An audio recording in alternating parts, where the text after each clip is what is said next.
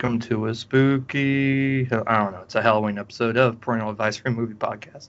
I'm your not very spooky host at all, um, Jeff Hall, however I am dressed for it. And with me, as always, the amazing and very tolerable co-host. Patrick Terry. Hey, buddy. Hey. The tolerable came, is obviously for last night. So, yeah, thank you for tolerating the watch party of cats. So, how are you? I'm okay. Yeah. Surprisingly, no nightmares. No nightmares. No. Emotionally scarred, maybe, but I probably have some subconscious things going on. yeah. Something will trigger, and like, oh, okay, there it is. Yeah. Yeah. Well, now you can say you've gotten it over with, and I can't give you any more grief about it. Yeah, it's done. It's done. Can't walk away from it. Got it out of the way. Wash your hands of it, just like I did the first time. But, yeah. So, before we get into that, you got what's new with you, man? Anything? Not really. I've been keeping it pretty simple, boring. Not doing much. Not much. Oh my goodness. Cool. Well, as we talked about at the end of last week, York and I watched the 6th Fast and Furious movie, one with Owen Shaw, and the flip car. Basically, they took a Formula One racing car, put a ramp on it, and tricked it out more or less, and flipping cars, trying to, evade on a car chase. So it was pretty sweet. And brought back Letty.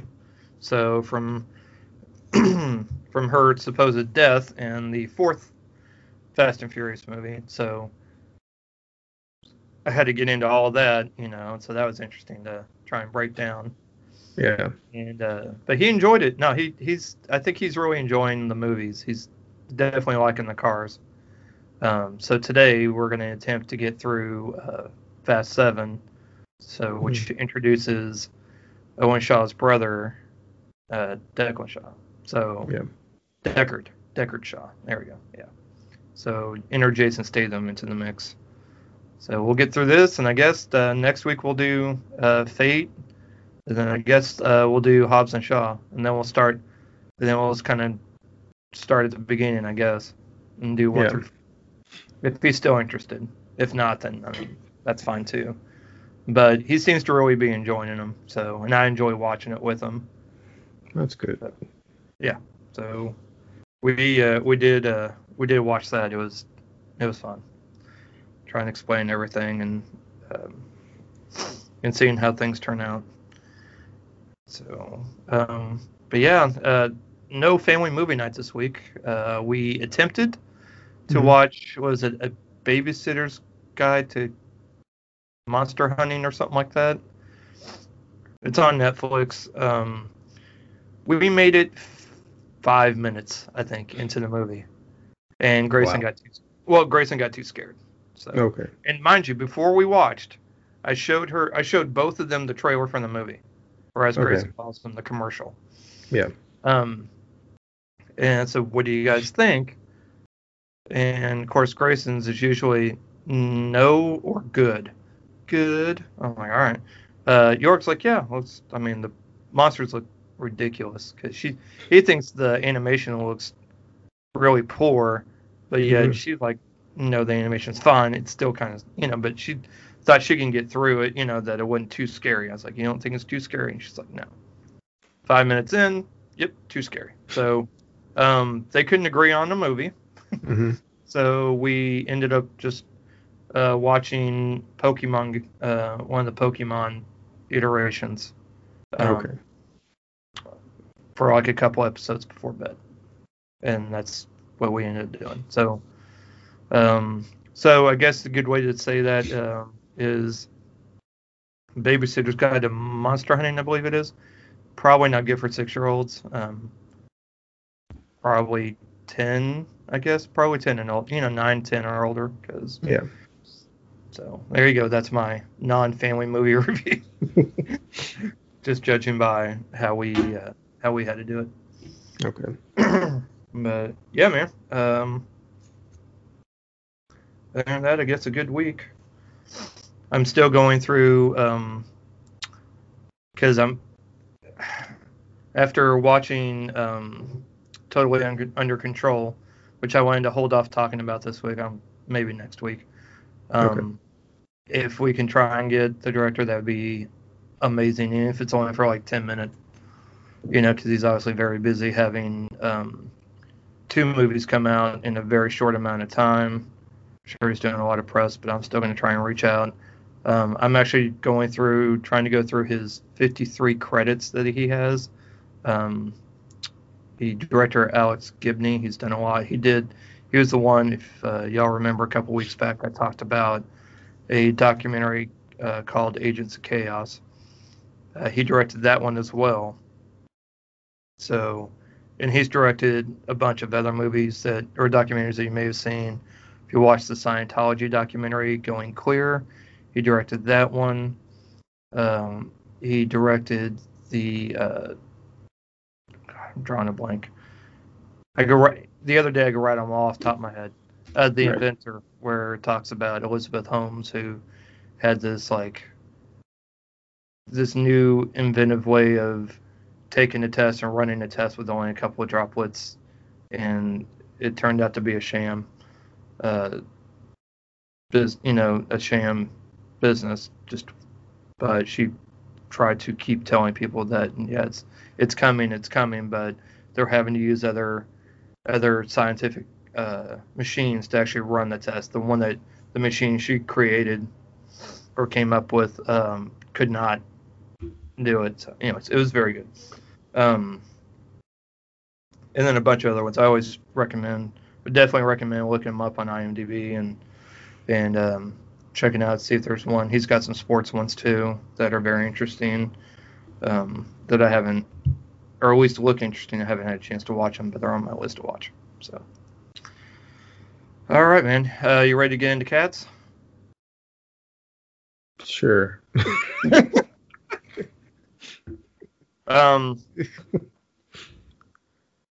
I can't remember. I should have been a better host and looked up what episode it was that we actually covered this. But all I know is I want to say it was either at the end of the year or it was first of this year. I think it was when I went and saw. According to my movie journal, where I've written all the movies I've seen for the year, it's listed under 2020 of movies I've seen. So it had to have been like in January when I saw it. Yeah, I think it was. So it's about a tribe of cats called the Jellicles. They hardly ever say it in the entire movie. And I made the comment that if you were to do a drinking game based on that word, you probably would have had to do it like every 5 times, take a shot instead of every time. And I made the comment too, do you think they say the words Jellicle more, or does Biden say the word come on more? Or listen? I guess I should say listen would be his. Yeah. And then, Trump's would be fake news, I guess. I don't know. Or believe me. Yeah. But I still think Jellicles probably went out of the 3. Yeah. That's in the first 5 minutes, yeah. Oh, easily. It was crazy. But but yeah, that movie was, so it's about them. They must decide every year they had to decide which one will ascend to the heavy side layer and come back to a new Jellicle life, basically like reincarnation.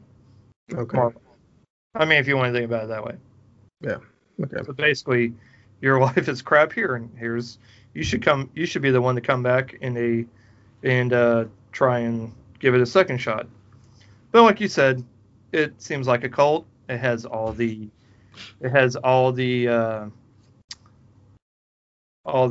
elements. Right.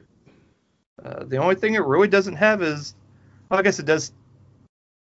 I guess it has a leader. I guess Old Deuteronomy would be the closest thing to a cult leader that they have.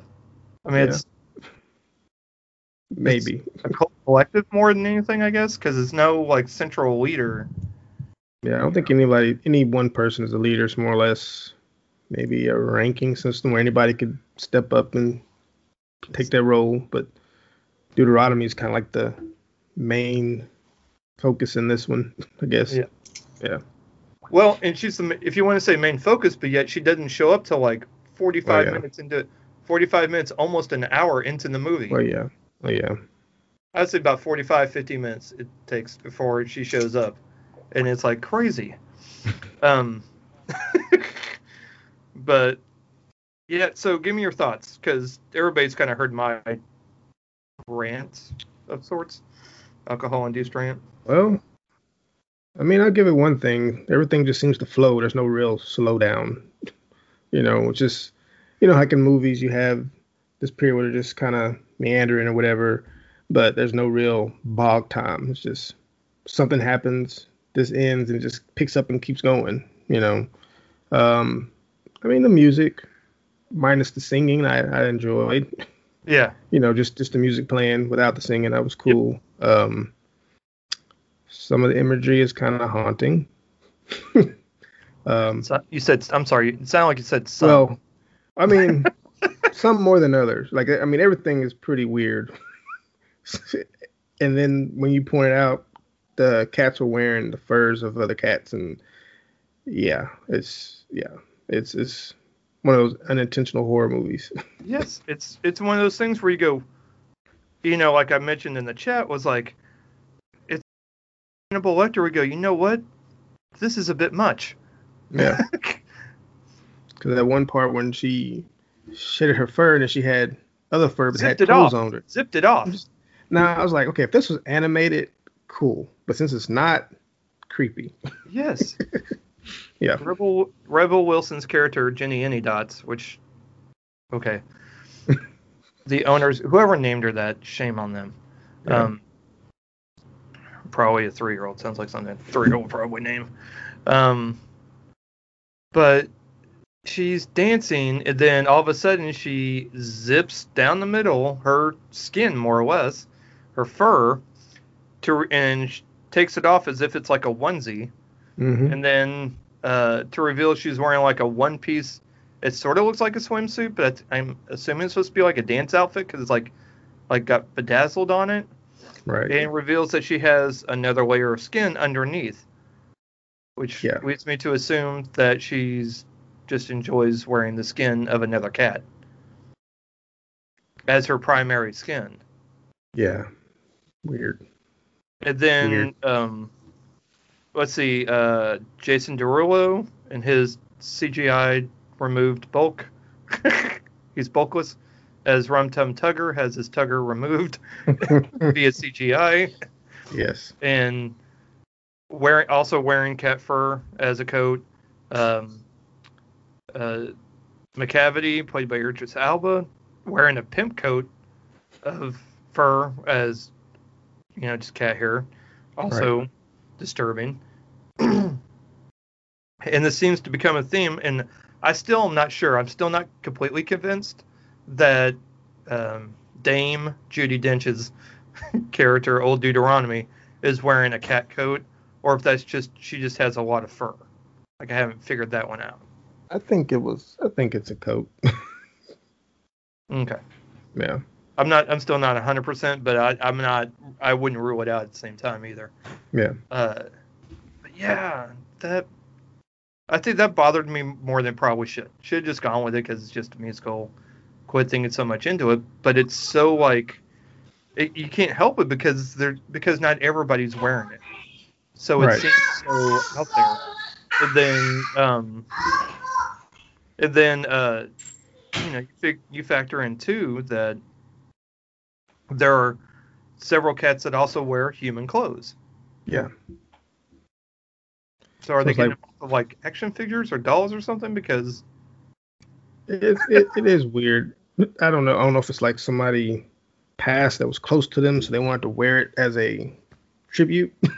I guess. Or something. I don't know. Because Mr. Mistopheles wears his magician's outfit most of the time. Oh Lord, the Railway Cat, whatever the hell his name was. I don't know. Yeah, I don't yeah. remember. I don't remember Railway most Cat of the for names. his conductor's outfit, and then Yeah. the Gregory Hines cat. I don't know. Okay. That fancy one. Yeah. Um,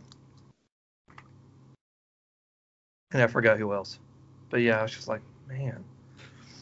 And then they went to great lengths to make everybody look like cats, except human hands. They didn't actually CGI like paws or even practical effect give them paws. Yeah, they could They have just didn't. given them It some gave me mitts. paws. Yeah. But yeah, they could have given them some prosthetic paws just to, maybe have like the very tips of the finger, where they can have it. But Yeah.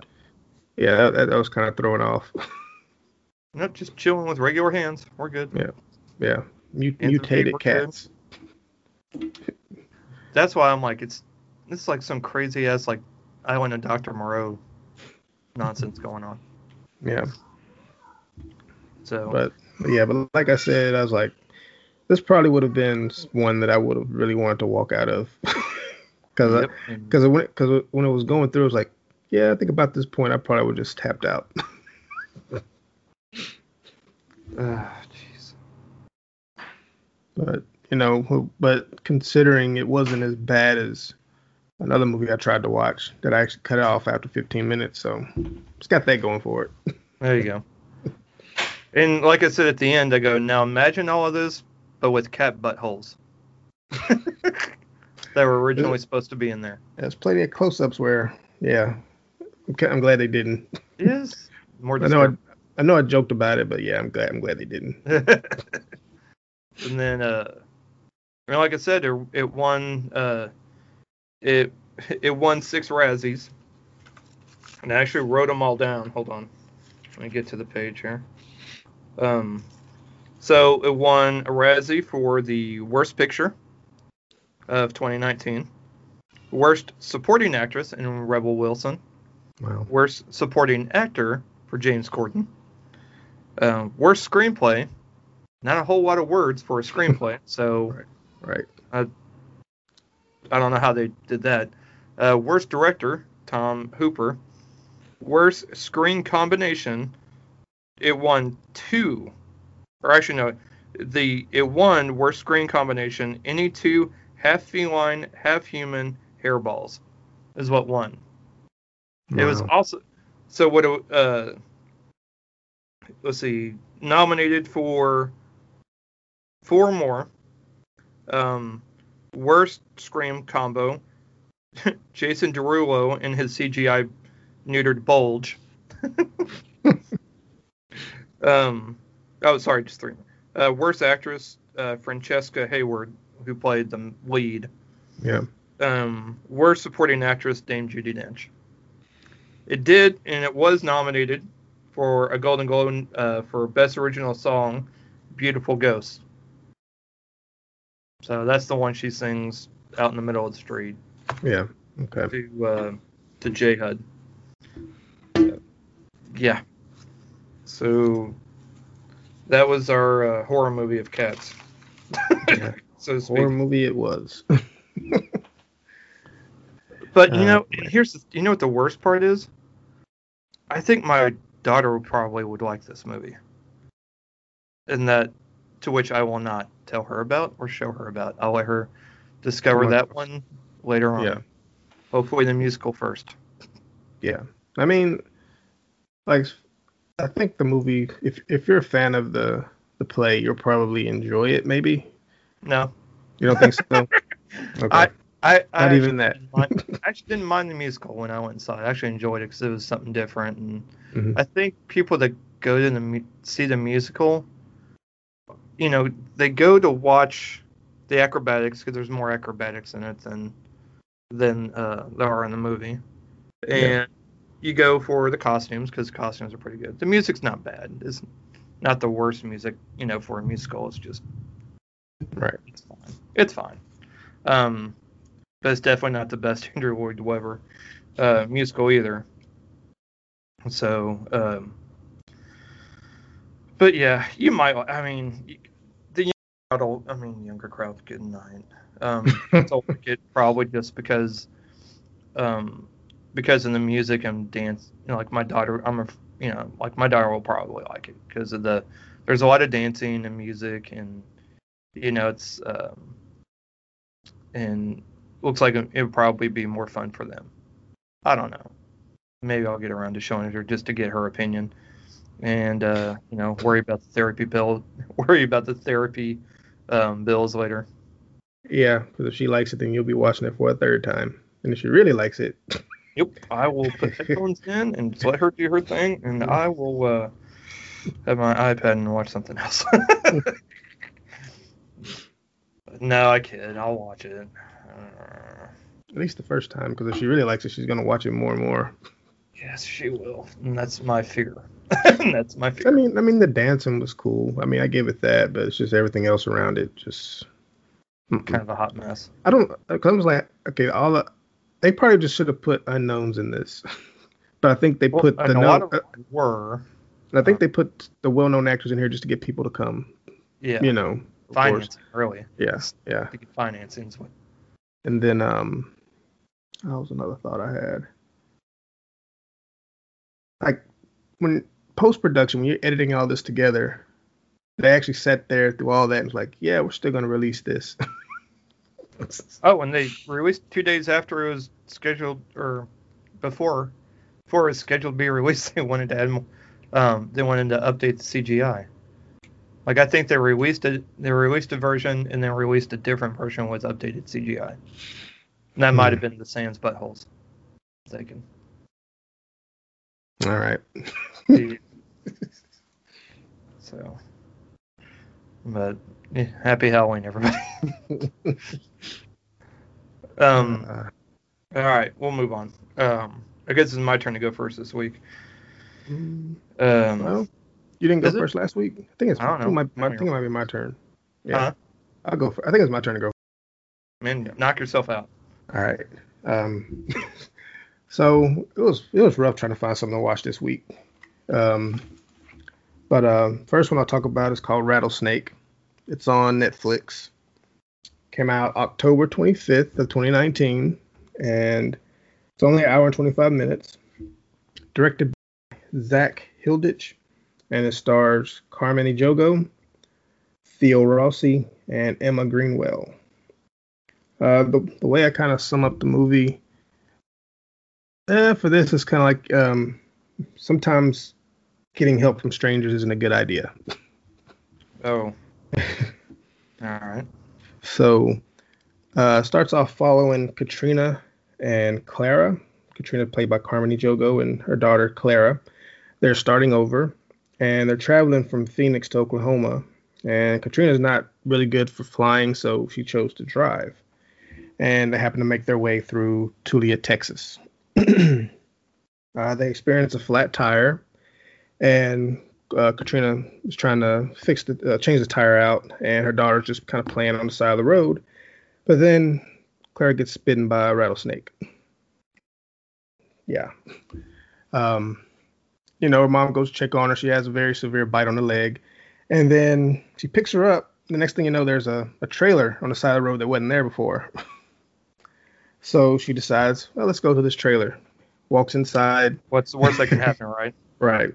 Yeah, walks inside, and then this lady emerges from one of the back rooms, and she's like, of course she apologizes for barging in, but she explains that her daughter was bitten by a snake. She needs help. So the woman agrees to help her and says, hey, that tire's not going to fix itself. but nothing clicks. She leaves her daughter with the woman, leaves to go fix the tire, and then comes back to the house, but the woman's gone, and her daughter's laying in the bed, but the injury's gone. Like there's no bite marks or anything. There's still like a mark through her clothes that shows that a snake bite happened, but her skin doesn't show the injury. So she's weirded out by that. But another weird thing is when she walked in, there was like a little radio playing music. But then when she walks out, it's a record player. So I was like, okay, she didn't notice that, maybe. But she takes her daughter to the hospital and to get checked out. And the doctor says that she's fine other than dehydration and whatnot. And she tells her what happened, and the doctor just basically sums it up as hallucination because of the driving, you know. So um, she checks her daughter again, everything's good. Then this mysterious man comes into the room, wants to talk about repayment for what happened to her daughter. You know, she's thinking, oh, hospital bills and whatnot. Say, no, no, Right. I'm not talking about hospital bills. Your daughter's soul was saved. So in order for repayment, it's a soul for a soul.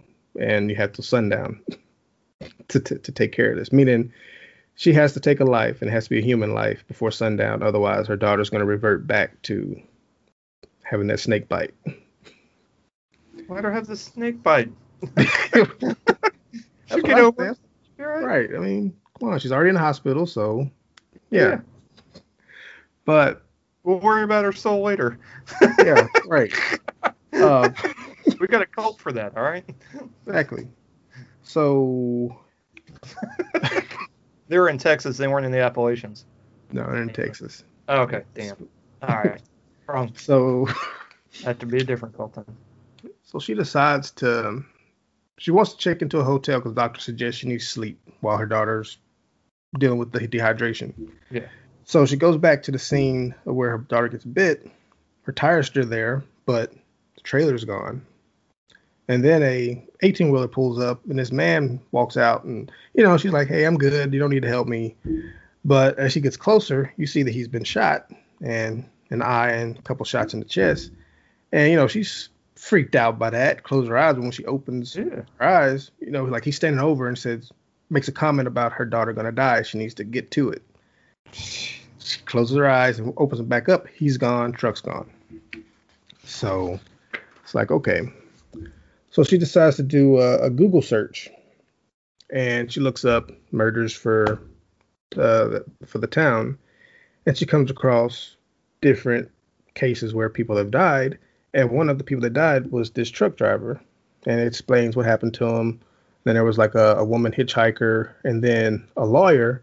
And the lawyer was the same man who came up to the hospital room talking about she needs to repay her debt.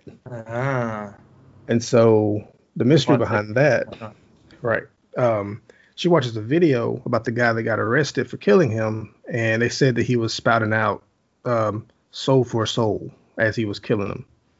So just buying some shoes and say, here's 2 souls. Right. So stupid. After that, I think it just kind of falls flat out of that because they don't really dig deep into these murders. Like they present this, then it goes on to her mission to try to figure out who she's going to take out to save her daughter. She even has this thought to kill this old man in the hospital that's dying already. Yeah. To do that, and then she gets a gun. And she's basically just trying to figure out who she's going to take out to save her daughter. Okay. And leaves with the question is, will she succeed or not? But let's see. Again, it doesn't dig deep into why this happens. Is the town under a curse, or if so, what's the origins? And it just kind of ends without really explaining anything. So I thought it was a cool concept, but just execution just kind of fell flat. Damn. Yeah. I've been having that happen a lot lately with the movies I watch. But yeah, I mean, I watched it mostly because Carmen Ejogo, I like her acting, and outside of that, the performances are good. It's just there's not really any meat to it. You think it would be like all this town has a history of people dying and having to kill people, but nothing like that. So it doesn't have a whole lot of bite. Right. I'm not gonna let that one go. I'm sorry. Yeah. That was too funny. But yeah, that was Rattlesnake. Okay. Yeah. Second movie, I did watch Bad Hair. It's on Hulu. Had a release of October 23rd of this year, hour and 42 minutes. Directed by Justin Simeon, and actually had a budget of $8.9 million. That's actually pretty good. That's a decent size. I mean, it's right in the meat of a horror movie budget.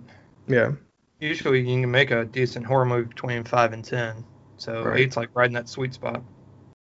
So it's got a pretty decent cast. But just to name a few, stars Elle Lorraine as Anna.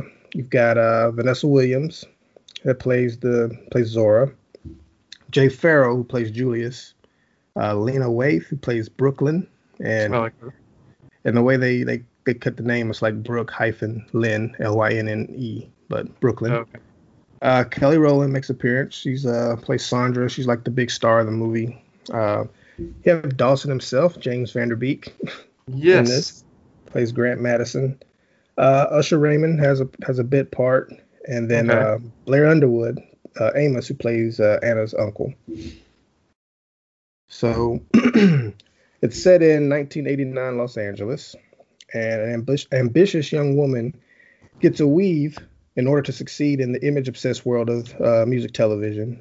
But then she learns that her new hair may have a mind of its own.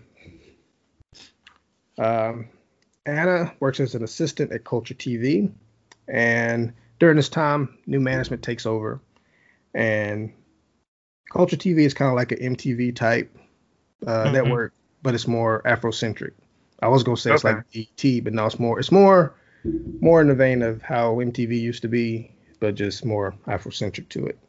Gotcha. So falling ratings causes this management changes. So old boss Edna is out, Zora steps in. The first move that they make is to suspend all their current programming, with the exception of The Block, which is one of their shows that has had exceptional ratings, so they're allowed to continue. It's hosted by Julius, and he actually kind of has had a relationship with Anna. And come to find out, Anna was the one who actually came up with the idea of The Block, but she wasn't marketable, so they gave it to Julius. Gotcha. Yeah. So another change is the name of the network. Instead of Culture, they're going to call it Cult. Of course. Yeah. Except Something. Right. There's a lot of cult things going on this week. Yep. 'Tis the season. Yes.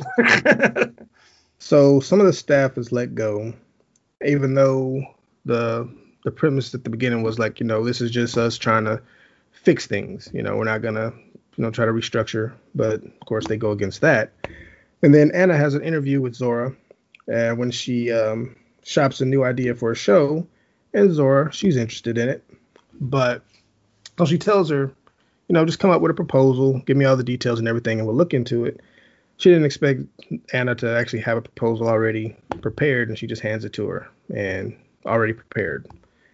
And so Anna wants to host this show, but Zora says, yeah, you came up with this idea, but your look needs to change. So she suggests for her to go to this shop to get some weave put in. And so when she arrives, this is one of these kind of upscale places. And of course, they're overbooked. And so she goes to one of the hairdressers and talks herself into getting a chair so she can get her hair done. And when she does, she's very tender-headed because of an experience when she was a kid. I believe it's either her sister or her cousin puts in the relaxer, into her hair, and she leaves it in too long, and she has this like mark on the back of her head as it's weird because she was a kid, probably about 10 years old when this happens, but she still has that mark from when the chemicals burned her scalp. Oh, okay. But she's very tender-headed, so while she's getting her hair done, she actually passes out from the pain. Oh, wow. So, yeah. I don't know if that happens. I've never, I've not, so I don't know. But I sure as hell wouldn't know. Right. Yeah. I don't have enough hair. So from there, it just, she starts learning. Well, she starts having some weird experiences. Mm-hmm. So one thing I could say, because they kind of show it in the trailer, she has a cut on her finger, and her hair goes to the cut and actually inserts itself into the cut to the point where she has to pull it out. So apparently the hair feeds off blood. And it doesn't matter what kind of blood. Into a scalp, I guess that kind of makes sense. Oh. Yeah. I mean, they even show when she's getting the weave put in, like it seems painful So Yeah. just what women go through for beauty and everything. But so I will say one experience. She has a landlord her about paying her rent, even though he's went up $500. So this last time he comes to her and tries to assault her. We'll just use that word. Gotcha. And the hair comes to the rescue and basically takes him out. That's when she learns that her hair is evil, basically. Um, I don't want to say too much more Yeah. because it's more spoilerish. Yeah. But I think overall the movie was entertaining. It's a horror comedy. I think more of the comedy comes toward the end Okay. where everything kind of hits. But there's like little drops here and there of some dark humor. Okay. It's one of the first movies I've seen Blair Underwood in where he's not the enemy. He's not like a bad guy, some Oh, douchebag. So I was like, right. okay, this is refreshing. He's Yeah, I know, not right? some This is douche husband. that's probably what he was thinking too. It's like, oh, this Yeah, is refreshing. I'll take yeah, it. right. Um, but it doesn't really dig like okay. So I was trying to say like as far as entertainment business, how image is everything, how you Yeah. look, marketing and everything. But it doesn't dig deep into it. It just kind of glosses over it. Hmm. So it's kind of like tries to have a message in it to just be yourself, no matter Gotcha. no matter what. But it doesn't dig deep into where I feel like it probably could have. Um, Okay. It so touches it touches touches on on. it, but it just didn't go to the root of the problem. There you Yeah. go. There you go. I'm all about the bad puns today, apparently, more so than you. Hmm. But I think Anyway. it's worth watching. Okay. But it's clearly got a particular audience. So if the subject matter is not your thing, you might not like it. But Right. yeah, but it was enjoyable to me. Yeah.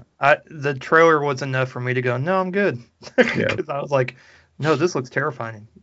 yeah. I mean, it could be pretty scary, but it's kind of than anything, I Okay. believe. Yeah, but yeah, Okay.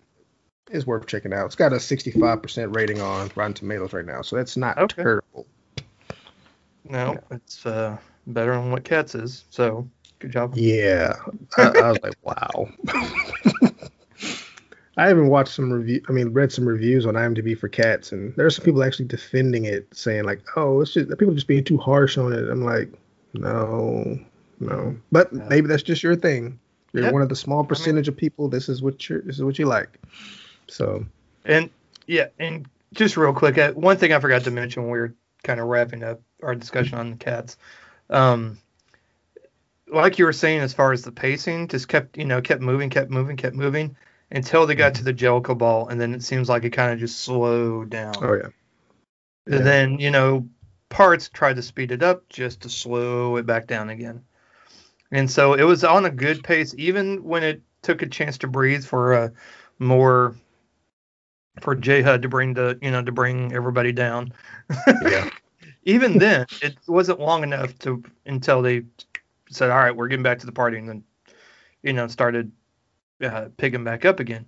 But then it just seems even like towards the end of the numbers and everything towards the once they got Jellicle Ball, it just seemed like everything kind of slowed down, and I don't know. It just seemed like it was like two different styles of pacing, and yeah, that's I think by then I might have got numb, yeah, so I that didn't could be notice too. it. That could be too. Uh, But that's one point I meant to make, but I didn't get a chance to. So okay, I guess I guess it's my turn. So I watched. I can actually honestly say something I don't think I've ever said before. I watched two Sacha Baron Cohen movies this this Wow. week.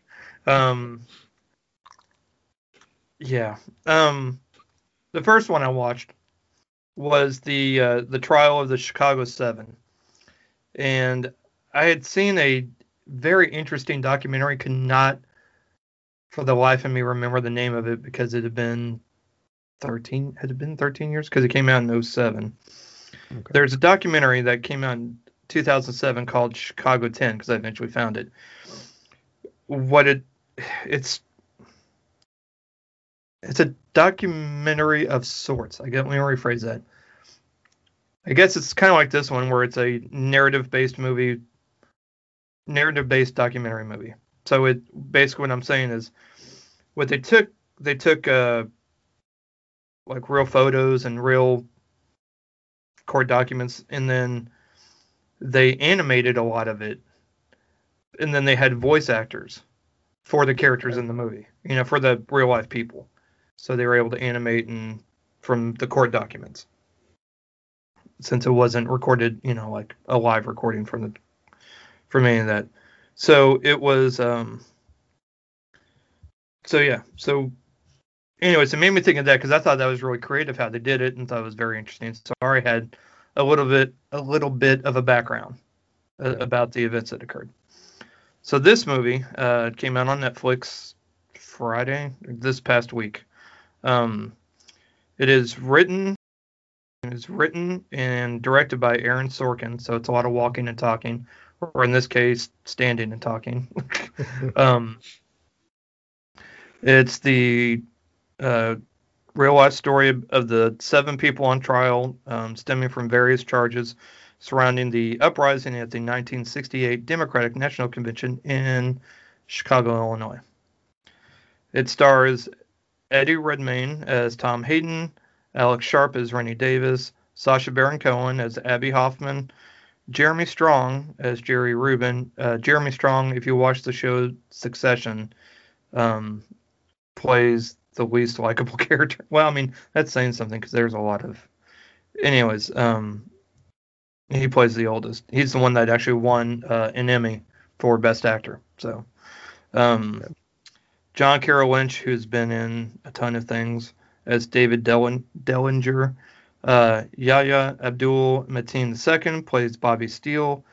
Mark Rylance plays William Kunstor, Kunstor.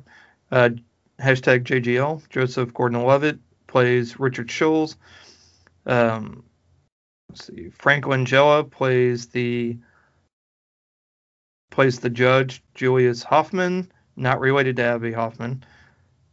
He's so good at being such a bad guy in this movie, being I guess, one of the villains.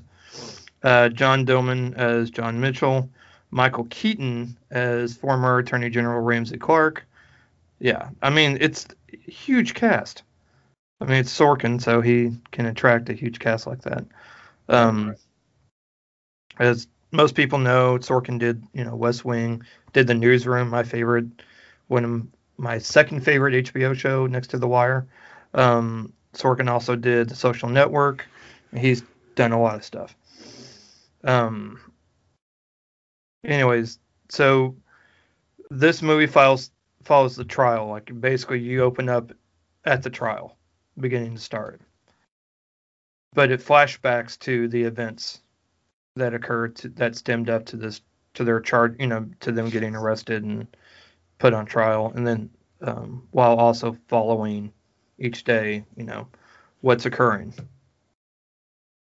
The acting is amazing, as you can imagine. Sacha Baron Cohen's really good. He doesn't, as I like to say, he doesn't Jim Carrey it, or he doesn't try and do his shtick, kind of like Jim Carrey and Adam Sandler tend to do in a lot of their movies. They kind of just do their little shtick thing that they're known for. Sacha Baron Cohen can actually play a dramatic role because he's a good actor. He's more, commonly known for his either allergy stuff or his Borat stuff. But he can actually act like in a serious role. And he does a great job. Now, he is kind of the comic relief in this one, as is Jeremy Strong's character, Jerry Rubin. They're both kind of basically they're serious about their cause, but they're very, I guess, don't take a lot of things seriously at the same time, I guess is a good way to put it. Okay. They're very jokey. But this movie doesn't strive to be a comedy. It just puts those things of levity because that's just really what those people were like. Right. They're just over the top. Abby Hoffman loves being on camera because he can ham it up, and just, get more attention. And if he feels like that's the only way people pay attention to their cause is if he kind of gets on camera as much as possible. And the people want him on camera because, or the the news and everybody want him on camera because he's good TV. So whereas other people like Eddie Redmayne want to be are a little more about the cause, kind of do things the right way, just go through the process. Um, so it's but it also kind of goes through, and they're all basically different parts of like civil rights organizations. Like they're all represent a different group, but they're all coming together, kind of like their own convention almost, to protest the DNC and kind of more or less protesting the war more than anything else. They're just protesting it at Grant Park in Chicago, and so it follows everything up to there. It's done very well. Sorkin does a good job because he's great at writing scripts and writing dialogue. That's like one of his strongest things. As a director, he didn't do bad. I thought it was good. I probably would rewatch this. I thought it was a very watchable film. It doesn't seem to really drag. I mean, there's a couple of spots, maybe a couple of scenes you probably could have taken out, but for the most part, I thought it was done very well. I could see this probably getting maybe a couple of nominations when it comes around to award season. That's not really that far away if you think about it, because here we are the last week in October, and here in the next month or two, they're supposed to be, hypothetically, that's award season be coming up in a couple of months. So I could see this because of its release time still being fresh in people, in the minds of those submitting things for nominations. I guess originally Spielberg was attached to direct. He was planning on meeting with Heath Ledger to discuss the role of Tom Hayden. Ledger passed away the day before he was scheduled to meet with Spielberg. Spielberg also wanted Will Smith to play Bobby Seale. I mean, I think Will Smith would have been too over the top, if that makes sense. Right. Yeah. Because Bobby Seale's character is a lot more reserved, but it's reserved anger, just that you can see it in his face because his character was denied his character was denied a lawyer, more or less, because he kept saying, because it's like, I'm not with these guys, their lawyers are not representing me, and he keeps telling the judge this, and the judge keeps telling him, to sit down and be quiet. Right. And he never gets representation because Bobby Seale is basically aligned with like the Black Panther movement. So of course the judge is not kindly on that. So he's trying to represent himself. He wants to cross-examine the witness, and the judge basically says you can't. That's reserved for lawyers. He's like, my lawyer is so and so and so, and he was like, you keep repeating that. Stop. Yeah. Oh, it's, bruh, this entire movie, you're just like, how the hell did this judge get away with it? Like, this is just bonkers, and you're just like, what the hell's going on? And then you kind of have to remember it's the late 60s, but he ended up, like, the judge got so many marks, by lawyers and people in the law field. He got like low marks on objectivity. Like, he was not known to be a good judge at all. So I don't think he lasted on the bench too much longer. Sacha Baron Cohen admitted that he was terrified of having to do an American accent for the film. He had used a few different variations of the accent before comedic reasons, for comedic reasons, but never did a dramatic role.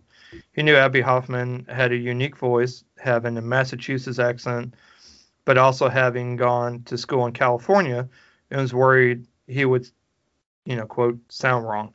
Aaron Sorkin had to reassure him that the role was not an impersonation, but an interpretation, which Baron Cohen claimed did not help much. I thought his accent was fine. He did his going to the park, stuff like that. Yeah. But also was able to make it sound like he wasn't trying to overdo it because he's not trying to make everything sound Massachusettsy. So I could see that. I was like, well, he's not doing a bad job. I mean, his and Redmayne both, because they're both British. Yeah. I in American accents were great. Um, as a method actor, Jeremy Strong begged writer director Aaron Sorkin to get him tear gassed as well as being thrown on the ground by an ex-cop portraying a riot police officer. Sorkin refused to have that happen on set. I don't get that, but all right, man. Um, Amblin Partners initially shut the film down during pre-production due to budget concerns, but Paramount Pictures joined the project with Cross Creek to co-produce and co-finance the film. But yeah. Anyways, Bobby Seale's charges they were able to actually declare his a mistrial. So, because he was the eighth person, so with him gone, they made the rest of the trial set. Gotcha. So, yeah. But yeah, so that excuse me. But yeah, it was good though. I would recommend this. I think it's very well done. Just moderate violence and moderate some cursing, but not. Other than that, it's a great film. I mean, PG-13 maybe. PG-13 because of the violence. Yeah. So yeah, no, that was a good movie. Another great movie from Netflix. So the next one I watched was Rebecca. As everybody knows, I'm a Hitchcock fan, so this is a remake of the 1940. I want to say classic. Not one of my favorites. I like it okay, but it's by far not one of my favorites. The 1940 original 1940 Hitchcock film started Laurence Olivier and Joan Fontaine, I believe. It was produced by David O. Selznick, directed by Alfred Hitchcock. It was nominated and won for Best Picture in 1940. However, Hitchcock did not win Best Director. In fact, Hitchcock never won Best Director. He got like the honor, he got an Oscar posthumously, which is a crime in and of itself. But they awarded him one posthumously for his body of work. But so that kind of sucks. Like they won. That's the only Hitchcock film that's won Best Picture, which was his first American film too. Okay. All right. Fast forward, 60 years to this version. Directed by Ben Wheatley, who basically has done action movies. So why not do I would say a mystery. So this stars Lily James as our lead, and Armie Hammer, as well as Kristen Scott Thomas, and Ann Dowd has like a small role, but I like her a lot. So it's about a young newlywed that arrives at her husband's imposing family estate on a widespread English coast and finds herself battling the shadow of his first wife, Rebecca, whose legacy lives on in the house long after her death. So basically, they meet in Monte Carlo. She's working as not a servant girl. What do you call those? Personal assistant, I guess is what they might call them now. Okay. You know what I mean? And then they meet, and then they fall in love. She's the person she's working for finds out about their kind of not really affair, but their relationship that they started having. and then basically, I guess, is more jealous than anything. So she decides they're going to leave and go to New York. And so basically she'll never see him again. So that's when, as they often did in the 1940s, he just goes and proposes to her. And that's how they stay together. And they get married while in Monte Carlo because that's what you do, I guess, back then. Yeah. I know, right? Anyway, so then they get married. They go back to his estate, Mandalay. So I will always remember Mandalay. All right. Anyways, they go back. She meets the head of the house, Mrs. Danvers, who's played by Kristen Scott Thomas, who's probably the main reason to watch this film. Her acting is superb. She's cold as ice. Very. God, that's probably the best way to put it. She tries to show that she's getting. She's very. I don't want to say set in her ways. You find out she started on with Rebecca when they first married. Mm-hmm. When Maxim, Armie Hammer's character, when Maxim and Rebecca first were married, she came along with Rebecca. She's known Rebecca ever since she was a kid. So, when 6 months after her passing, her mysterious passing, he remarries, and then, Lily James shows up, and they're like, what is, basically she's like, I don't know, I already don't like you for no reason, pretty much, because she's still holding on to Rebecca and all of. She sets her up. She does a lot of kind of low blow, kind of sneaky things to her. And I'm like, dude, and she's just like, listen, I'm like, I don't even, like, I just married the guy. I don't know what else going on. She's trying to be respectful for Rebecca and everything. She's not trying to, like, overstep any bounds, change the way things are done, because she's not of that world. She's from lower class stuff. Both her parents are dead. So she doesn't really have any family. So this is basically all she has. And they're doing all these, or Mrs. Danvers is trying to cause all this trouble, more or less, for Mrs. De Winter. And and there's a big scene. She tries to throw a masquerade ball, like they used to do, try and have some sort of, so she can meet new people for one thing. So, it's a big house. She kind of wants to throw a party to kind of, bring people back in and kind of liven things up.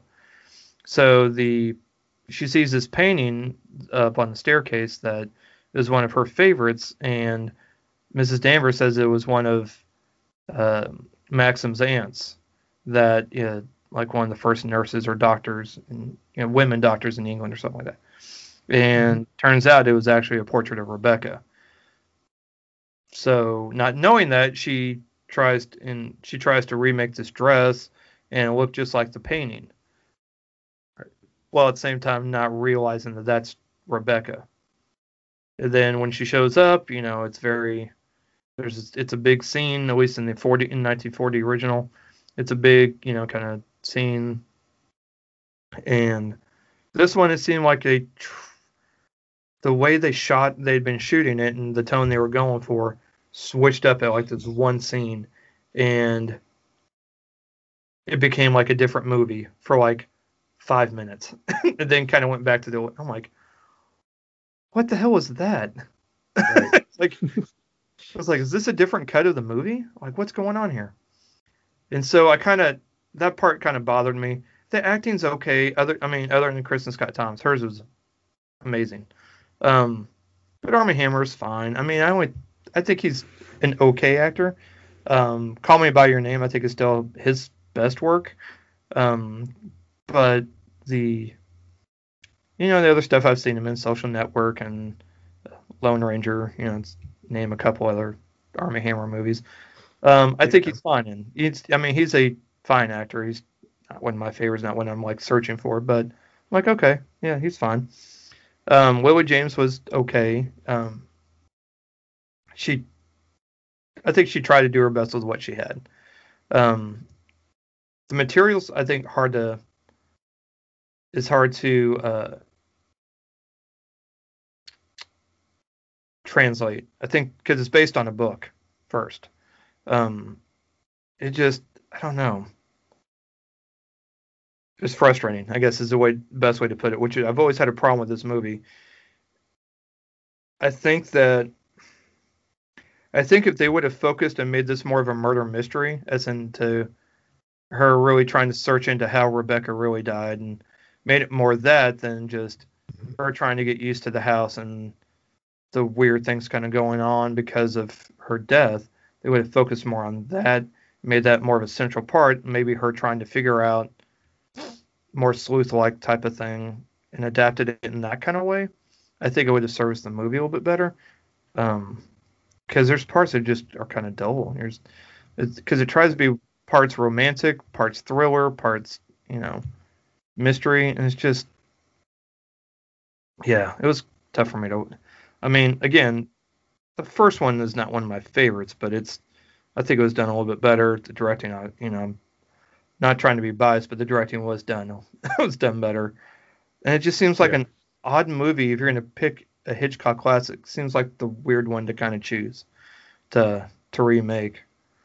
But I mean, it's fine. I think some people like it, and it won't be as, I guess, maybe biased as I am. But again, even as somebody that's not his favorite movie, but um, it's fine. It's a serviceable movie. I guess a good way to put it. All right. Lastly, real quick, because I really don't want to spend too much time. I decided to go ahead and watch the new Borat movie, which this makes my second Sacha Baron Cohen movie.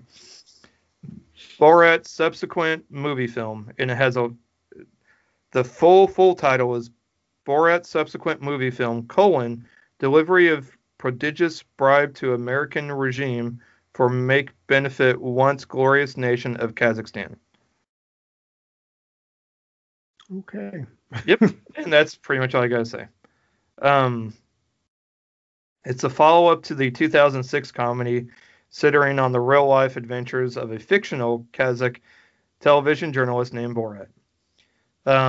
Basically, he's sent to because of the film he made in '06. He's made Kazakhstan a laughing stock.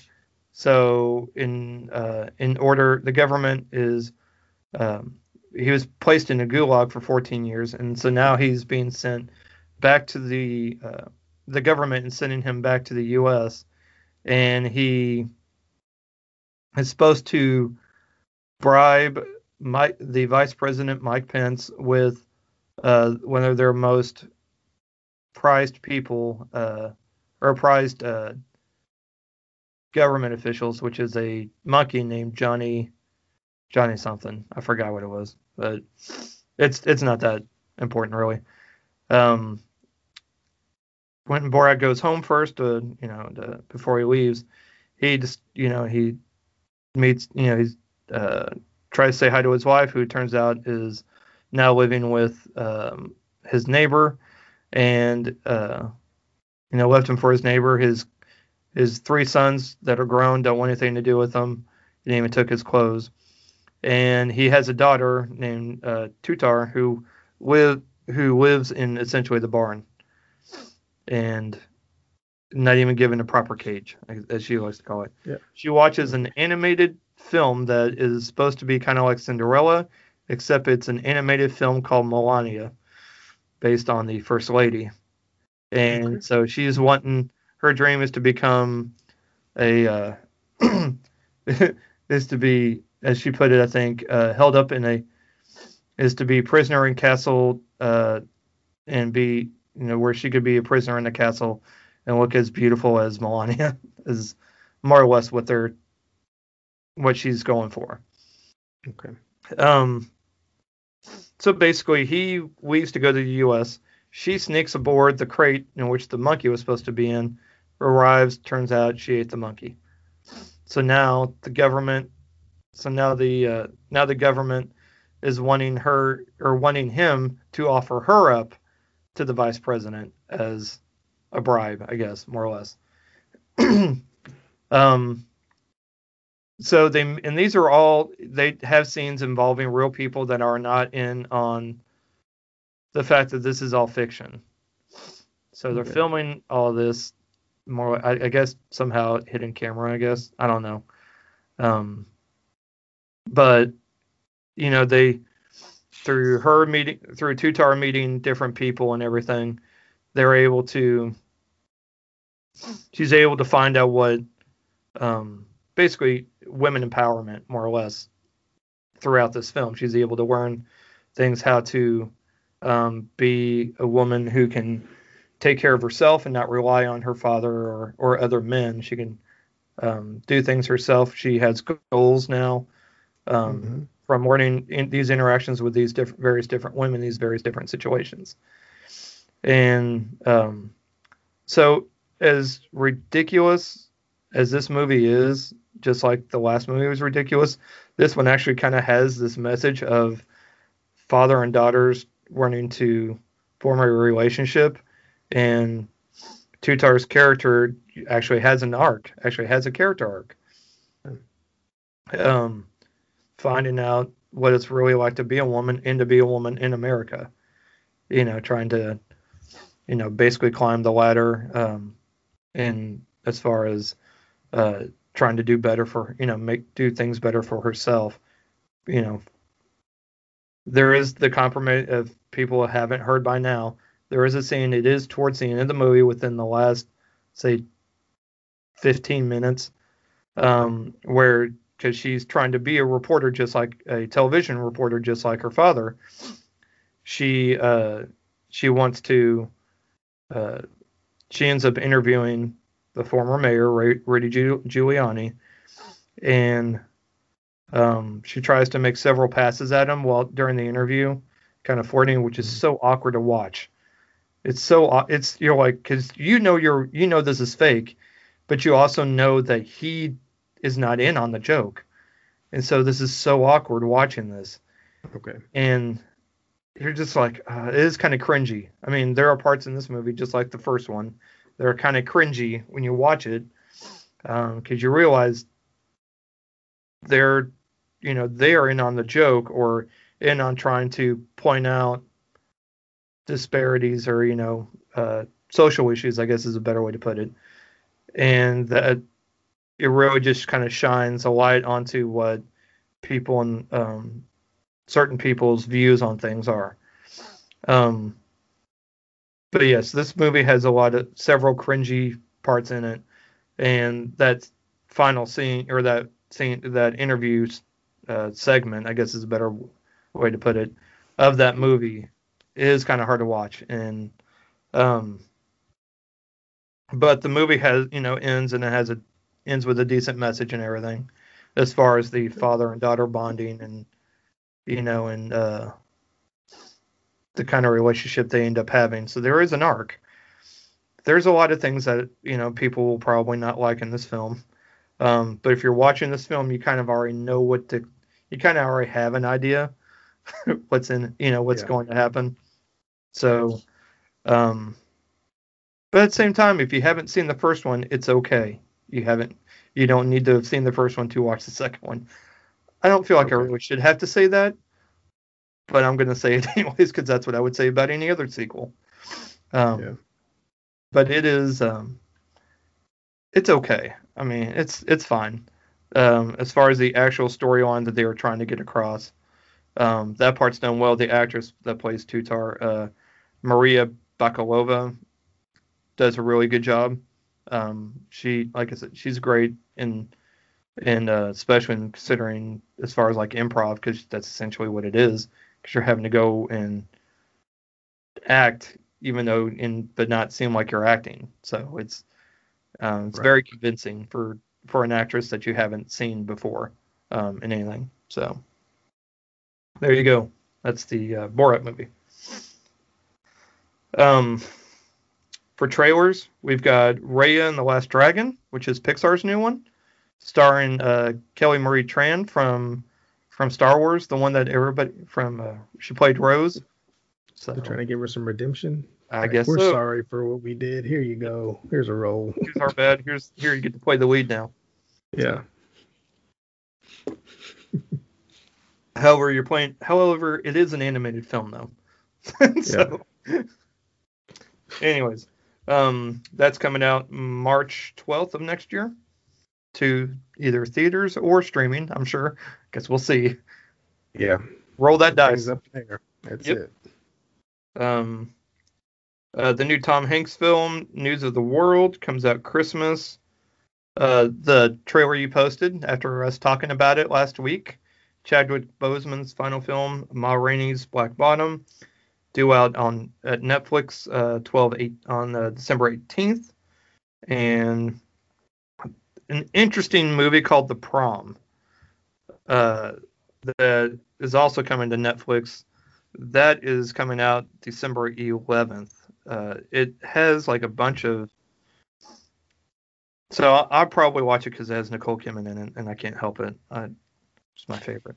A troupe of hilariously self-obsessed theater stars swarm into a small conservative Indiana town in support of a high school girl who wants to take her girlfriend to the prom. So Nicole Kidman, Meryl Streep, Kerry Washington, Keegan-Michael Key, James Corden, Mary Kay Place, Tracy Ullman, Kevin Chamberlain. Yeah. So, directed by Ryan Murphy. So, we'll see. And then The Last Vermeer comes out November 20th. It is... Hold on, just one second. Stars Guy Pearce and Claes Bang. Claes? Claes. Claes. An artist is suspected of selling a valuable painting to the Nazis, but there is more to the story than meets the eye. Dun dun dun. So, yeah. So we'll see. I don't know. Yep. So that comes out November 20th. And that's what I got for trailers for this week. Like I said, today we're going to try and... York and I think are going to try and knock out Furious 7 if there's time. If not, we'll just at least get it started. And I think I may have him come in and talk about, once we get through at least the first, I guess, 5 if you count the Hobbs and Shaw spinoff. Yeah. Him and I'll either we'll do a Facebook Live one or I'll bring him in here and have him give his take on the series so far. So, that'd be cool. All right, man. You got anything else? No, not much. Nothing else that I'm aware of that's out, or I may try to knock out those Blumhouse movies. Okay. I'm gonna watch the trailer again to see if they speak to me. Otherwise, it'll be something else. Yeah.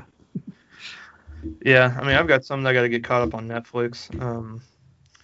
A movie I think I'm going to watch this week that I honestly don't even know if I've watched all the way through. I know my best friend Andrew used to watch it a lot. It's an old 80s movie called Transylvania 65000. Had Jeff Goldblum, Ed Begley Jr., Jeffrey Jones. I forgot who else. There's like a pretty good 80s cast. It's a comedy, but it's all about... Yeah, I mean, what did I say? Amazon Prime, I think, has it. Okay. Because we started watching Ghostbusters, and Grayson wanted to watch Ghostbusters, so we started watching. I'm like trying to think. It made me start thinking. I said, well, your Uncle Jeremy and I went and saw this in the movies when it first came out, and I'm like thinking, did we? I'm like, I don't even know if we did. So of course I had to go ask the source. So I texted my mom and I said, hey, did we go see this in theater? Or did we rent this on VHS? Because video rentals. And she got back to me. She says, in theater, but I think your dad took you. I was like, okay, because it came out in '84. My brother would have been 4, I would have been 6 or 7, depending on when it came out in theater. And I was wondering if because there's parts of that movie that could be fairly scary to young kids. So I was kind of curious about that. So found out my answer. But we started watching it, and I think I'm going to try and watch that one. I'm not sure what else. I see a lot of people that are upset that the Charlie Brown, Great Pumpkin King, and all the other Snoopy specials are going to Apple TV. I'm like, and I'm like, you do realize it's selling for like $5 at Walmart, right? You can buy it on disc. It's not the only point. They're not going to remove it from stores. I guess it's just they become their tradition to watch it on TV. Yeah, I guess. It's kind of like me watching A Christmas Story every year, and it's like, on TNT. Yeah, I could probably buy it, but it's like it's on TV. I just watch it like I normally have, and I've watched that every year since. It's been how old I was. Right. Yeah, I can't remember. I don't know how old I was when I first watched it, but it just become a yearly thing. Yeah. Yeah, I don't know. Are you doing anything for Halloween? Taking your niece or anything? No, I don't think we have any plans for that. I think we're just lay low, keep the lights out, and act like we don't have candy. Act like you don't have nobody here. Yeah. Be looking right at them like nobody's home. No candy here. You like the maid from Family Guy. Right. No candy here. But just be a normal day. Okay. I think we're going to try and do some trick-or-treating. We'll see how that goes. York's got his Link costume. We've got the shield we need in the costume. We are got to get the sword. So get Link's sword and he'll be all set. Grayson's going as Ladybug from the Disney show Miraculous. So blue hair and all. So we'll probably go and do that. I may wear this very same outfit, although it's very thin. So I'm not sure. Might be kind of cool. Yeah. If it's anything like today. So. Yeah.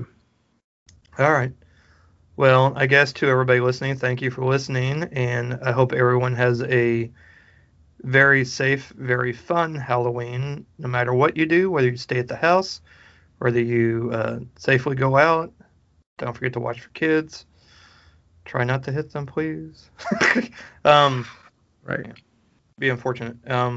Watch out for, make sure all your tires are inflated so you don't wind up on a stranded road next to a trailer with somebody that has a rattlesnake. So, best advice I can give, probably. Yeah. Also, don't forget to vote because I got to do math, 8 days? Oh, yeah, 8 days because tomorrow would be a week. Yeah. Because tomorrow's Tuesday. Yeah.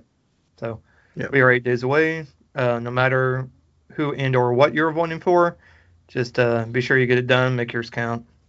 So, I've done my civic duty. So three more days for early voting, and then last day will be the day of. So, so make yours count, and always look after each other because And I guess that's it, man. So, happy Halloween. I guess you too. I guess we'll catch you in November. Yeah. All right. Yeah. Next time will be November. Yep. See you next month. Yep. End of October. Yep. It has certainly rocked. So. All right. It's been one of the better months though since everything started. I'd say. Duh. Yeah. That's why it's called Rocktober. So it's kind of like 2020 decided to be normal for this month. As much as possible. Yeah. As much as possible. So, there we go. Yeah. There you go. Awesome. Well, I will talk to you later, and same thing for our listeners. All right.